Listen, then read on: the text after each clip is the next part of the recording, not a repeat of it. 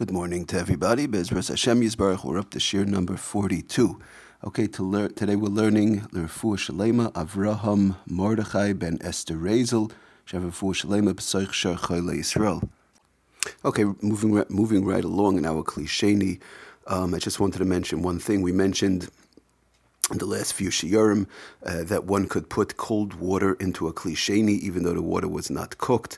Therefore, a practical case, somebody was ma'ara to me that we mentioned that putting the water in, cooling down a soup, let's say somebody has soup, hot soup in a klisheni that was poured straight from the kli risha, and he now wants to give it to a young child or the like, or just wants to cool down the soup, so he puts in cold water.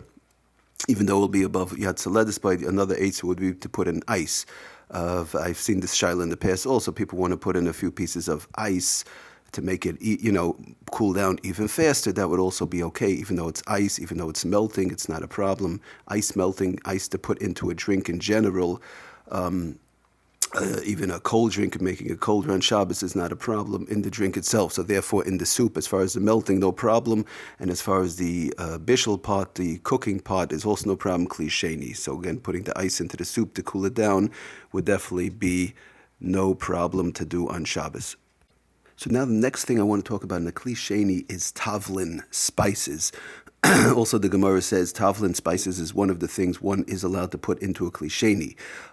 Just the reason behind it is the lashon from the Mishnah Berurah, the tavlin asuyin lamate kakaderi v'loy mechse kemavashal. It does not look like cooking. We mentioned that one of the structure of tavlin of spices, says the Gemara, is it's kashem lesbashal. It's not going to cook in a klisheni. But what about the mechse kemavashal? What about it looks like cooking?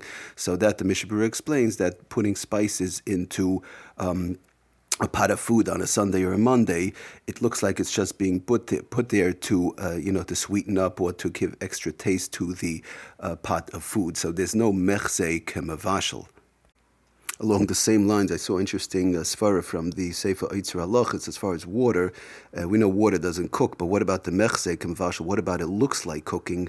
Maybe we shouldn't put water into a klisheni, and we know we're allowed to. So he brings interesting that the water, since it mixes together, it's not like putting a piece of chicken into a pot where somebody sees. That's called cooking. But water mixes together with the other water, and therefore there's no mechse kemavashal. It's just the svara behind it. So now the only problem with tavlin spices is in today is we don't know exactly what the Gemara meant. Most of the Sfarim bring this down, that we don't know exactly what the Gemara meant by tavlin, and it is a big machlekes as to which items are spices, considered, quote-unquote, lefi the Gemara, that which we allowed in a klisheni spices.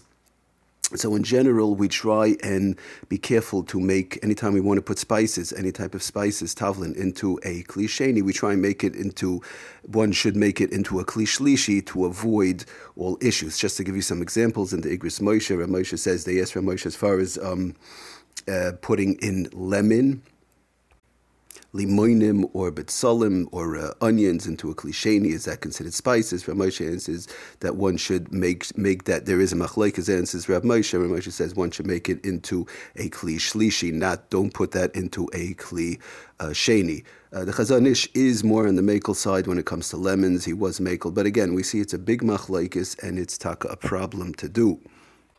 Also, Rav Moshe explains that it's a whole issue as to whether the betzalim, veshumin, like garlic and onions and these things, were made to be eaten by themselves, or are they made to be for spices? So again, it's something that we have to be careful with.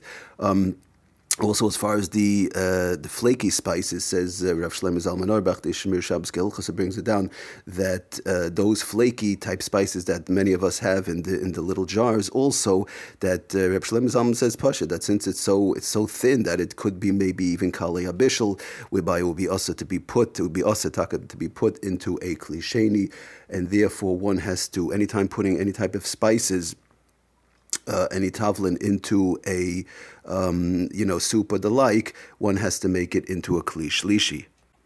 So again, one wants to put a lemon into a tea. So basically make it into a kli shlishi. Very simply, pours it from the urn into one cup, and then a dry cup, and that now the cup is full of hot water, and that hot water or the tea, when he had the tea essence like we discussed in the past, he now pours that into a third cup, and that third cup is a kli shlishi, whereby he has his coffee or whereby he has his tea. He wants to put a piece of lemon in there. Lefi Rav Moshe, that will be okay. The Chazon Ish definitely will be okay, so that would be no problem in the kli shlishi. Even though the tea or coffee or whatever it is above Yatzaledis in the Kli Shlishi, it's no problem. As far as the soup goes, we mentioned, right, if one pours from the pot into a soup tureen, and from the soup tureen he then serves it into his plate, so that would also be a Kli Shlishi, or in case not, so if he poured it straight from the Kli Rishon into his soup bowl, that soup bowl he should pour into another soup bowl, and that would be no problem as far as a Kli Shlishi, even though it's above Yatzaledis then he could put in the spices or whatever he has to put in there. Just along the same veins, somebody was married to me also that nowadays, we mentioned in the past that the salt, the sugar, coffee is all cooked before. Again, this is brought down in the Sfarim. Some of the Sfarim were written quite a number of years ago, 5, 6, 10, 20 years ago.